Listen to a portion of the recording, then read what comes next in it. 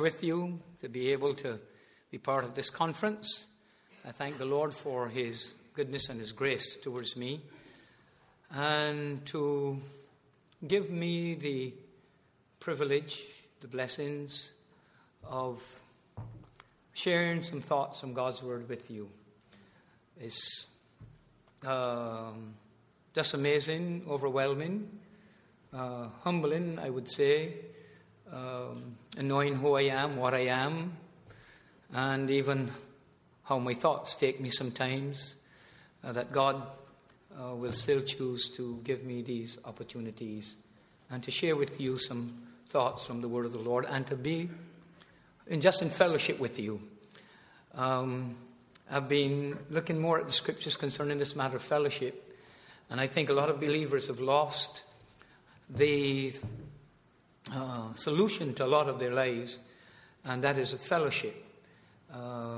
What the Scripture teaches, and the encouragement, the power, if I might use that word, there is in Christian fellowship.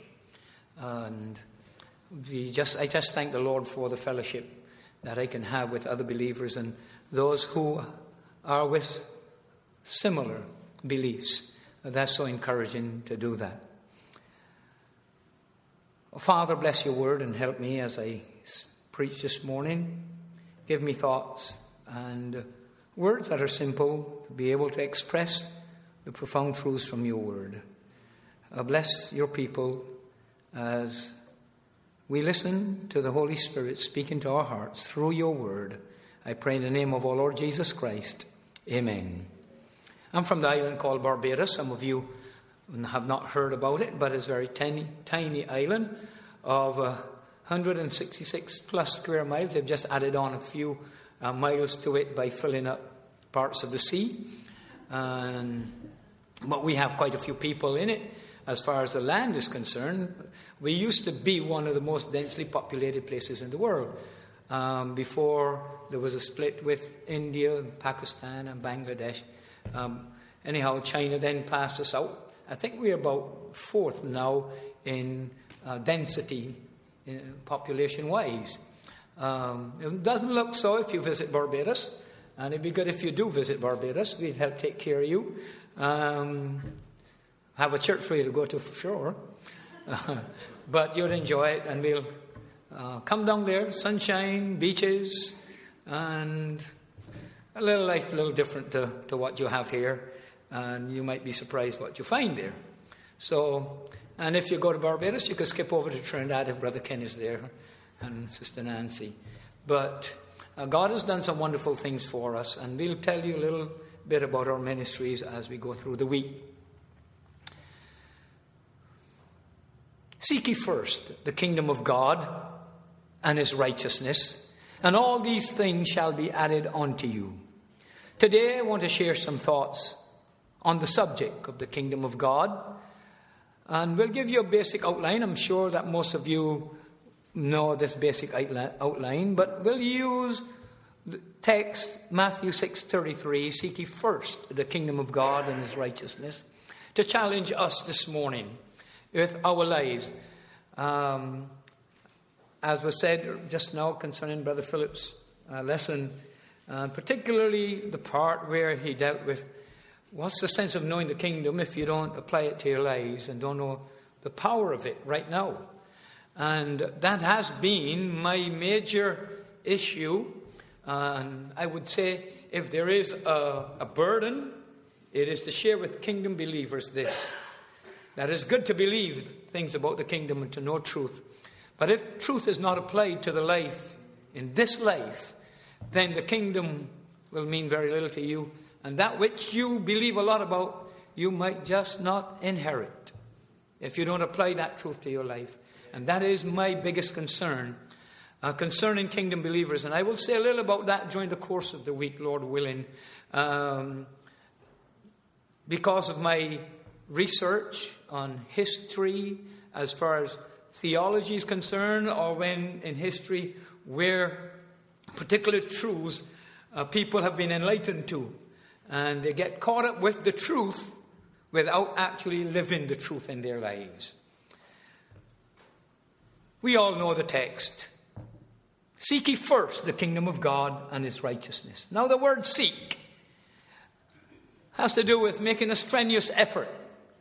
Now it's a slightly different word used to that found in Romans chapter 3, verse 11, where it tells us there's none that seeketh after God.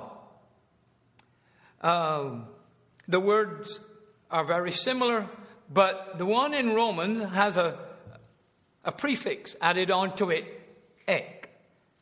And that word in Romans chapter 3, verse 11, where it means that these people in Romans 3:11, there's nothing out of themselves that will make them seek after God. There's none that seeketh after God.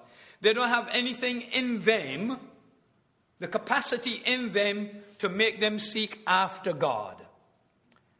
While here in Matthew chapter 6, verse 33, the prefix ek is left out, which implies these people, from the meaning of the word, they have the capacity in themselves to seek after God. You see, if you are a believer, you have the capacity to do that. If you're not a believer, you've not heard the word of God, you've not been exposed to the truth of God's word, then, like these in Romans chapter 3, nobody of their own selves, apart from God doing something to them, and this has to do with the preaching of his word, that when a person hears his word, God's word preached, then he begins to have that capacity to seek after God, to call upon God. Now, a particular thing in Romans chapter 3:11, all of these people who are unsaved in themselves, generally speaking, if you have never heard the word of God, then you don't have the desire. There's nothing in you that makes you know about God, and you don't know the truth of the gospel of our Lord Jesus Christ, then you of yourself cannot seek after God. Hence, to me, in Romans chapter 10, when it says, how shall they call upon him in whom they have not believed? How shall they believe in him of whom they have not heard?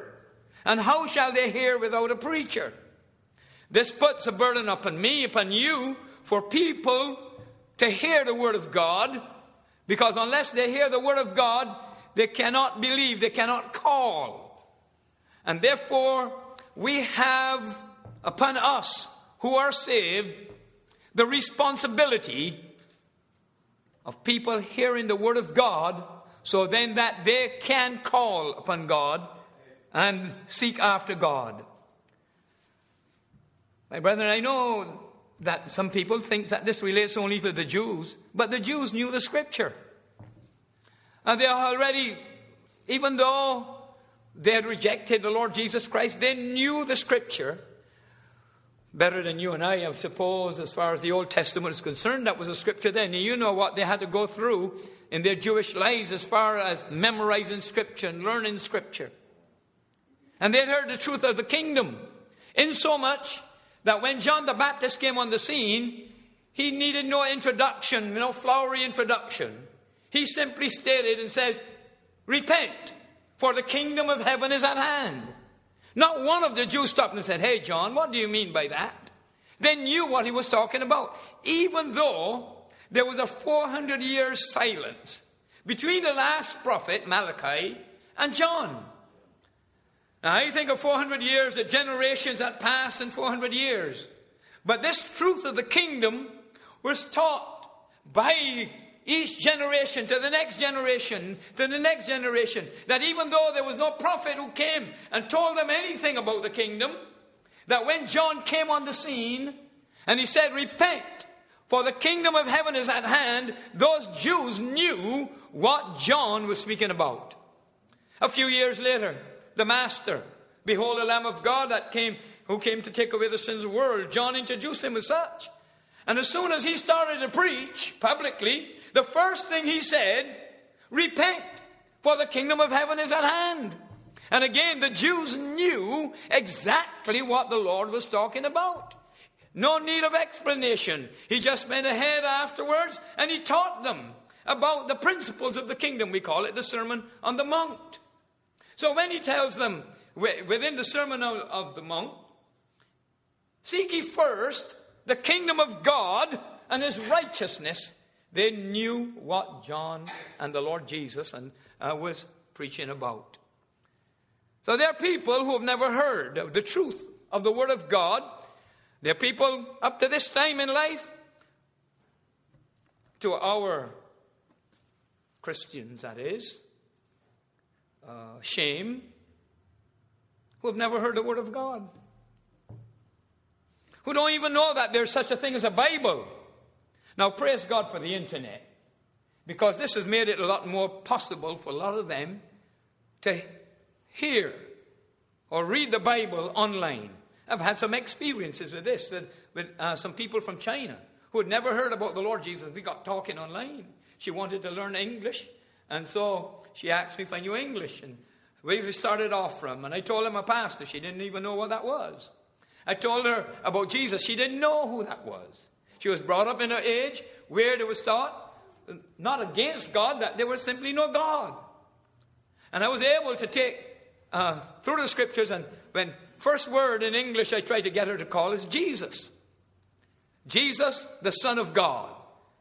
And then there was God led me to another Chinese man in Barbados and led me to have Bible study with him. And it was so refreshing to be able to have Bible study with a person who knew nothing about the God's Word. And I started from Genesis. And we had Bible study with him for weeks while he was there. Knew nothing about the Lord Jesus. And so there are people in this modern age, to our shame, who believe that Jesus Christ is the only way, the truth, and the life. It bothers me greatly, and it makes me ashamed as a preacher, as a Christian, that I believe that with all my soul. And I say that with a kind of righteous boasting, that Jesus, the Lord Jesus Christ, is the only answer, and thinking of all the other options people give, like Buddha and all the others. And that I will boldly state to the world at large, to every creature, that the Lord Jesus Christ is the way, the only way, the truth, and the life. And that there are people out there who have not heard that message. Sometimes I wonder, what am I doing here? I should be out there telling people about the good news of the Lord Jesus Christ. And that entails all the good news, whether it's about the kingdom, about God's grace, whatever it is the good news of the gospel of our Lord Jesus Christ. And they need to hear that. And particularly those of us who've come upon the wonderful message of the gospel of the kingdom. And to be able to explain to them where God is heading with this world. And the joys and the glory of that. And people there are who need to hear that gospel. I think of the rich young ruler who came on his own. Nobody didn't seem to prompt him. He says, "Master, what must I do to inherit eternal life?" He had obviously had a knowledge before. He came seeking. He doesn't fit into the group of Romans chapter 3, verse 11. Even the thief on the cross. He must have heard something before, and then when he saw the Lord Jesus didn't say very much from the cross while he was there. But during that course of that day, he looked on him and said, "Remember me, Lord, when thou comest into thy kingdom." And the Lord gave him those wonderful words, "I say unto you today that thou shalt be with me in paradise." So they had some knowledge of the truth and was able to call on their own. There's no indication that the Lord Jesus had a personal talk with that man on the cross. I say to you and to me this exhortation then of seeking first the kingdom of God and his righteousness is for every one of us who are believers. And this is a continuous action. This is not just a finding of the truth, but a seeking to live that truth in our lives. So it tells us, seek ye first the kingdom of God and his righteousness. Indicates righteousness has some rules to it, some living requirements to it that we must seek greatly. We must seek first of all. That means that's priority in our lives. If I tell you, first of all, that has equal weight with it. Because I might have certain things I think is a priority. If we're talking about family life, I might say, in family life, you must do this first. Well, somebody else might come and say, well, I think in family life, this is what you must do first. So we can debate about what is first. But here's the Lord Jesus, and there's no debate about it. He tells us that seek ye first, priority, the kingdom of God. That is first in time, first in circumstances, first in all areas of living. Whatever we are, whatever we desire, whatever we would like to accomplish, put all of those there. And remember, they fall under seek ye first the kingdom of God and his righteousness. And then we know the wonderful truth of it, that we like, and all these things shall be added unto you. Sometimes we misunderstand God's promises to us about, and all these things shall be added unto us, and we look for them immediately. God has different ways of doing different things in our lives. But observe then the importance of the kingdom from this thought. Seek ye first the kingdom of God. The importance of it is that the first subject of John's preaching was the kingdom of God. The importance of it is seen. The first subject of the Lord's teaching was that of the kingdom of God. By the way, it was also his last subject just before he ascended. We know that that's what he talked to the Jews about, to the disciples about things pertaining to the kingdom. That was what Paul preached about the most. If you look through the book of Acts, you will see that. Particularly in the last passages of his life, in ending of Acts, that's what he reasoned with the people about, the kingdom of God.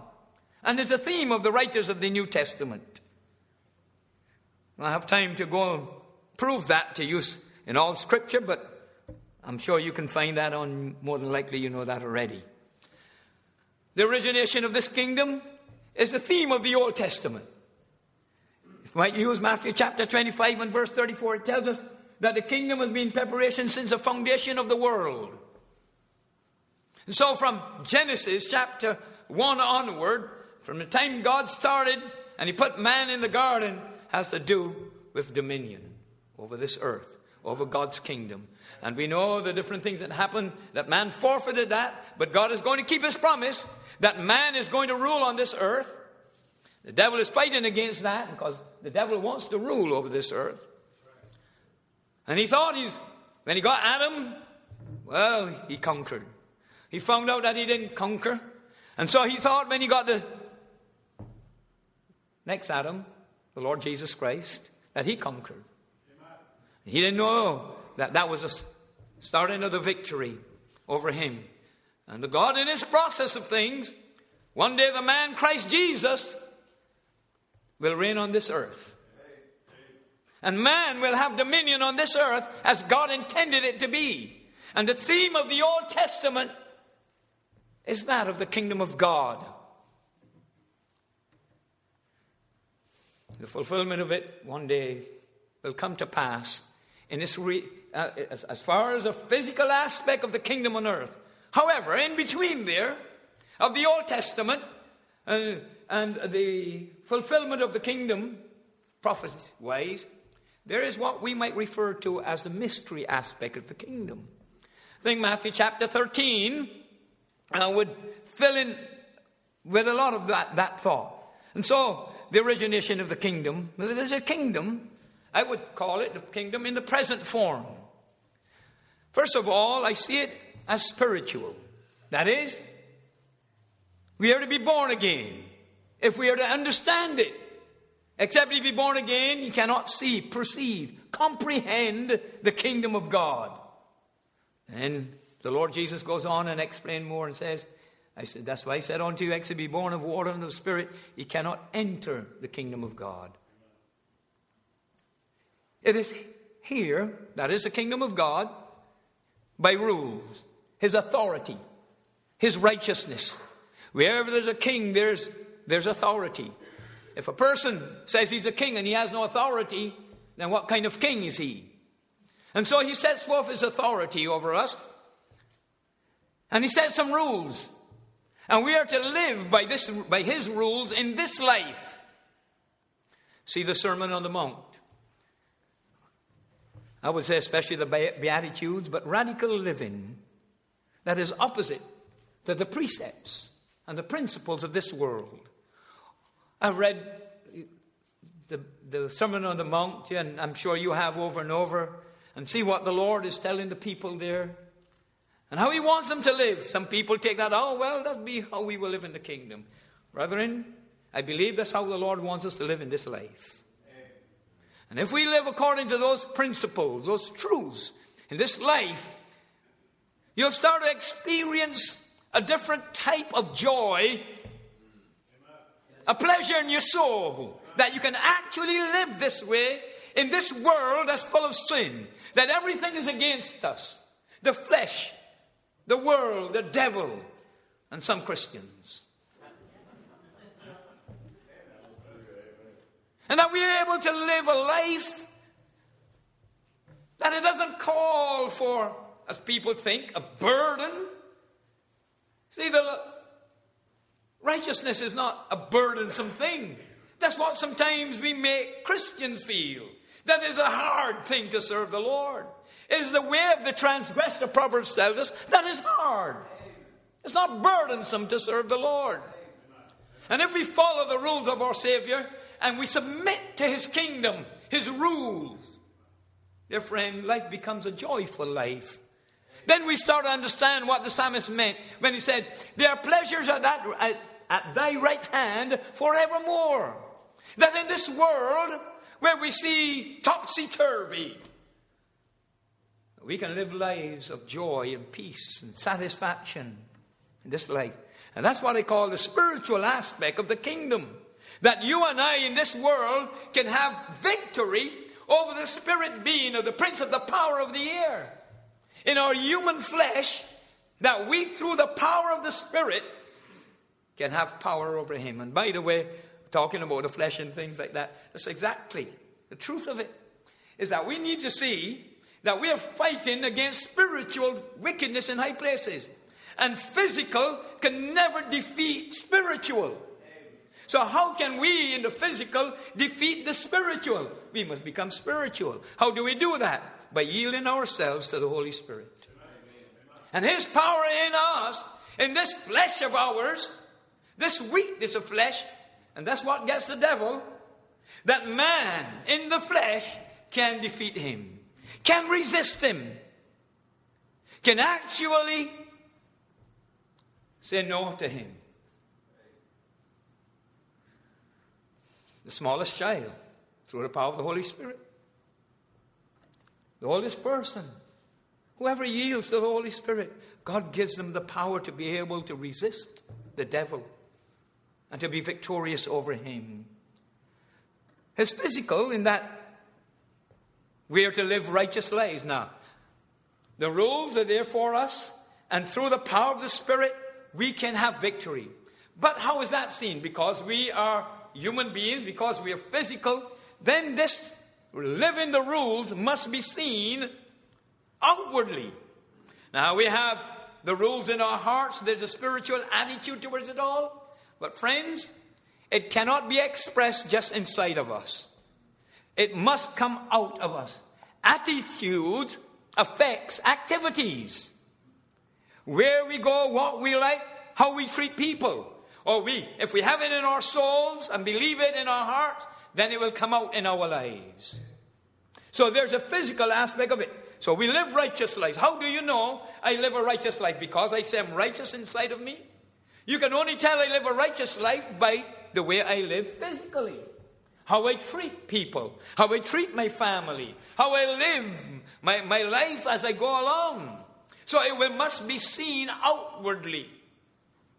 That's a physical aspect of us in being in the kingdom. We'll come back to that in a moment. Let's think of the future aspect of the kingdom. Fact is that one day,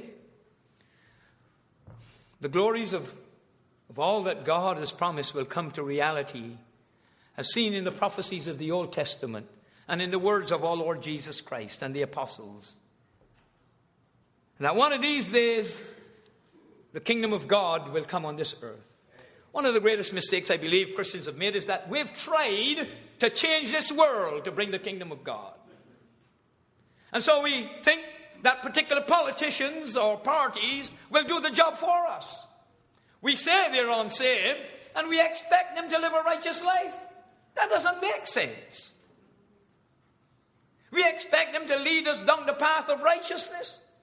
Well, the only way people can actually do that is if they seek first the kingdom of God and His righteousness and the power of the Holy Spirit upon their lives.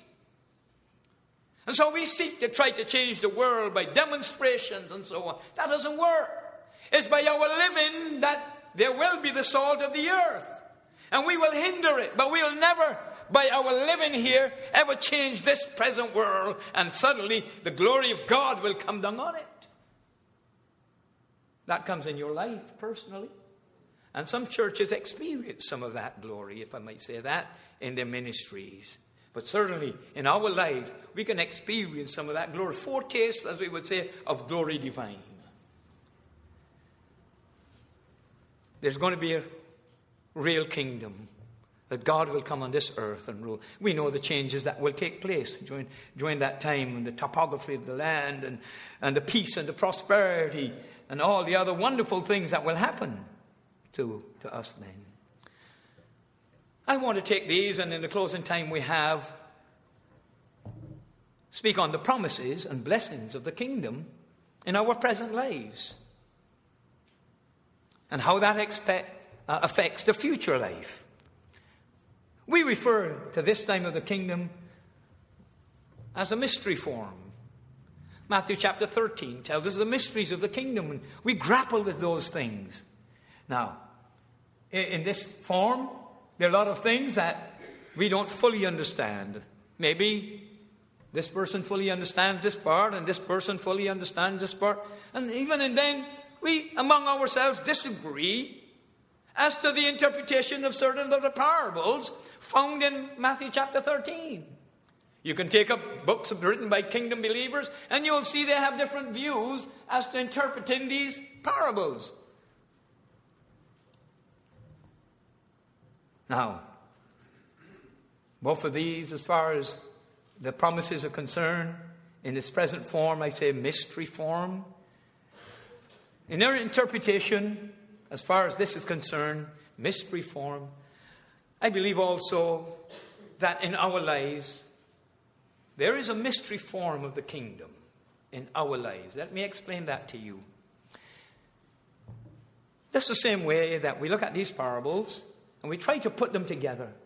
And sometimes we disagree in certain of the principles, there's certain of the mysteries. They're like mysteries to us. There's certain things sometimes I say, yes, I think it is this. And then after I read somebody else's notes or books, or hear somebody else say, wow, that sounds like what it means when it talks about the man who found the pearl of great price. Or the man that hid the treasure.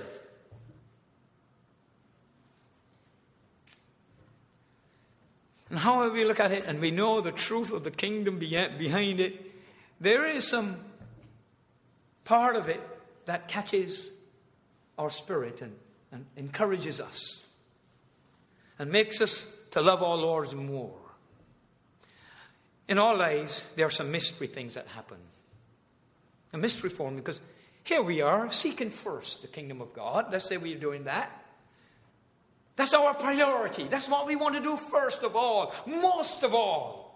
And we have that great desire to seek after the kingdom of God and His righteousness and to live a holy life, to please God in our lives. And yet, the mystery of it all, our brother gets his legs blown off. There's some of you in here who've been seeking God for so long in your life, and you want to do that which is right. You want to stand before Him and hear Him say, well done, thou good and faithful servant. And as far as you know, you're trying to do that. And whenever there's some sin pointed out in your life, you try to get rid of it. And you're trying to live according to the rules of the kingdom. And yet, you're suffering. You're going through difficulties, the pains of life, the ups and downs Today you're in the water, tomorrow you're in the flood. And the next day when you get out of the water, you find yourself in the fire. And you're serving God. You're seeking first the kingdom of God. And you tend to ask God why. It's a mystery to you that you're serving God and God has promised to take care of you.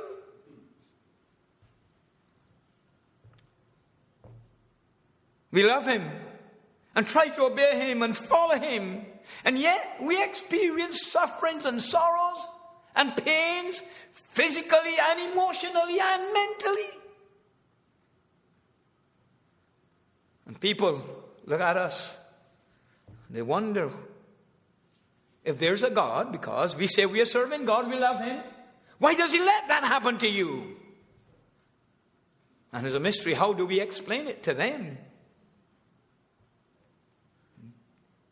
Sometimes we find ourselves in similar circumstances as David was in and how he expressed himself.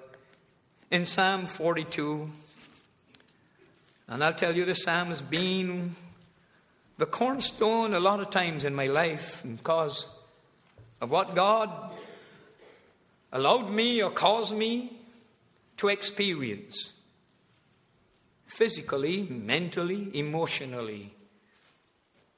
And I never knew what depression was. When a member of the church came and said they were depressed, I just gave a self-righteous answer like, what are you worrying about? God says, don't worry. And there was no feeling or understanding what that person was going through. I thought depression was one of the greatest sins in the world for a believer, because it meant you were not trusting in God. Well, God allowed me to know differently. And I went through some depression in my life. If there's one of the things I don't want to experience like I did is depression. I still have little bouts of it here and there that God reminds me of some things. And then I saw in the scriptures that a lot of God's men were depressed. David was a man of great depression. And you read the imagery of his, as he describes his life. A psalm we like. When he was down in the miry clay, down in a horrible pit. You read that and you'll understand, if you know what the meaning of that. David was going through great depression. By the way, the words in the Greek that's used of the Lord Jesus when he was in the garden. Actually, some scriptures, some translation translate it, and he was depressed. Suddenly I found out depression was not a sin, it was a condition. And in a condition that makes you trust God more than ever. Because if you don't trust Him, then you're done with. And in deep depression, you have no one else to call on but God. But listen to the psalmist in his great deep depression. As the hart panteth after the water brook, so panteth my soul after thee, O God. Seeking first the kingdom of God and His righteousness in His circumstances that were dire. Listen to the words. My soul thirsteth for God, for the living God. When shall I come and appear before God? And then he describes his condition. My tears have been my meat day and night, while they continually say unto me, where's thy God? Well, David was the one that told him about God. And now here he is in a circumstance that the tears flow down his cheeks unbidden. Now he couldn't sleep at night. You toss and you turn in great depression. And you just can't fall asleep. Boy, what a terrible thing insomnia is. And then you fall asleep for a little, you got up. And then you say, wow, it must be morning. And you looked at the clock. It was only 5 minutes you fell asleep for. So, oh man, I thought it was morning. And then afterwards, after a couple hours, you drift off again. And you think it's a good time to get up again. It was just a 3 minutes time you fell asleep for. And so you talk to people about your condition. Where's thy God? What a mystery it is to us that we're seeking after God, putting Him first in our lives. And He's allowing us to go through things that people are saying, where's thy God? We want them to see God living in us, joyful lives on the mountaintop. Well, friends, the best place a lot of times for people to see God living in our lives is what we call the valleys. When the difficulties of life, because if they see us in our great depression, in our circumstances of illnesses, of things not going good financially, the disappointments of life, the water, the flood, the fire, and they see us going through that, and still all through that, we are like the psalmist. As the hart panteth after the water brook, so panteth my soul after thee, O God. I'm still seeking first the kingdom of God and His righteousness. Then they'll have to start to think, there must be a God that even in his great depression, while he's in his horrible pit in the miry clay, he still loves his God. He's still seeking to serve his God. And so when they get into their deep depression, when they get into their problems, they know who to go to. Let me ask this person how they handle this. And so the mystery form of the kingdom of us in this life, who love the Lord, who looks forward to the reality of the kingdom on earth. Friends, we can have that power of the resurrection of our Lord Jesus Christ in this life. That's when we need it. To fight against the wiles of the devil. To fight against the circumstances that we don't understand why this is happening to us. Oh, the mystery of suffering. And I'm not talking about persecution. I'm just talking about suffering. Things that happen to us in this life. The twists and turns of life. I say to all of us, it is times like that when we should seek first the kingdom of God and his righteousness. That's not the time to turn back. That's the time, like the songwriter to say, though no one joins me, still I will follow. No turning back, no turning back. The world behind me, the cross before me. No turning back, no turning back. Keep on seeking first the kingdom of God and his righteousness through your troubles of life, through your particular mysteries of life right now. Family life, sometimes you don't understand it. Children give trouble. Spouses give trouble. You have trouble out here, you have trouble there. And all around. And you're serving the Lord. I say to you and to me this morning, amidst all the twists and turns of life, keep your eye on the goal. Amen. Turn your eyes upon Jesus and look full in his wonderful face. Right. Seek ye first the kingdom of God still. Because one of these days is going to bring fruit in your lives. It's going to give you a particular joy and peace through your sufferings. It's going to bring to your soul a greater assurance that God is real. And you're going to experience a life, whether you call it life on the higher plane, or life in the deeper life, or whatever you want to call it.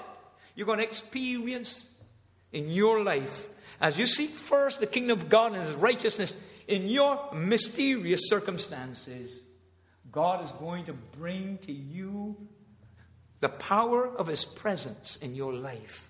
That you can walk with God and know, as he promises, though thou passest through the waters and passest through the flood, though you pass through the fire, what? They'll not do anything unto you. Why? For I am with thee. And to experience that in our lives, that I am walking with God and God is with me. And to experience the joy of fellowship. So if we walk in the light as he is in the light, we have fellowship one with another. And the blood of Jesus Christ cleanses us from all sin. I challenge every one of us to seek first the kingdom of God for the experiences in this life that we can have. But that pays dividends for the future. Because how we live in our circumstances in this life will one day cause us to hear, you've been faithful over a few things. I'll make you ruler over many things. And I like this part of the promise. Enter ye into the joy of thy Lord. Now, what's the kingdom of God? It's not meat or drink, but it's joy in the Holy Ghost. And we need this in this life. But in that to come, in the kingdom of God on earth, there's going to be a joy unspeakable and full of glory. When we hear, enter ye into the joy of thy Lord. Joy is one of the greatest things to experience in this life. And we're going to get it overflowing if we live a life of seeking first the kingdom of God and his righteousness. When the Lord Jesus Christ comes and set up his kingdom. Until then, let us all desire in our souls, like as it says of the psalmist, as a hart panteth after the water brook, so panteth my soul after thee. Let that be our cry, our desire, our soul, seeking first the kingdom of God and his righteousness. And all these things, present and future, shall be added unto you. Thank you, and God bless you.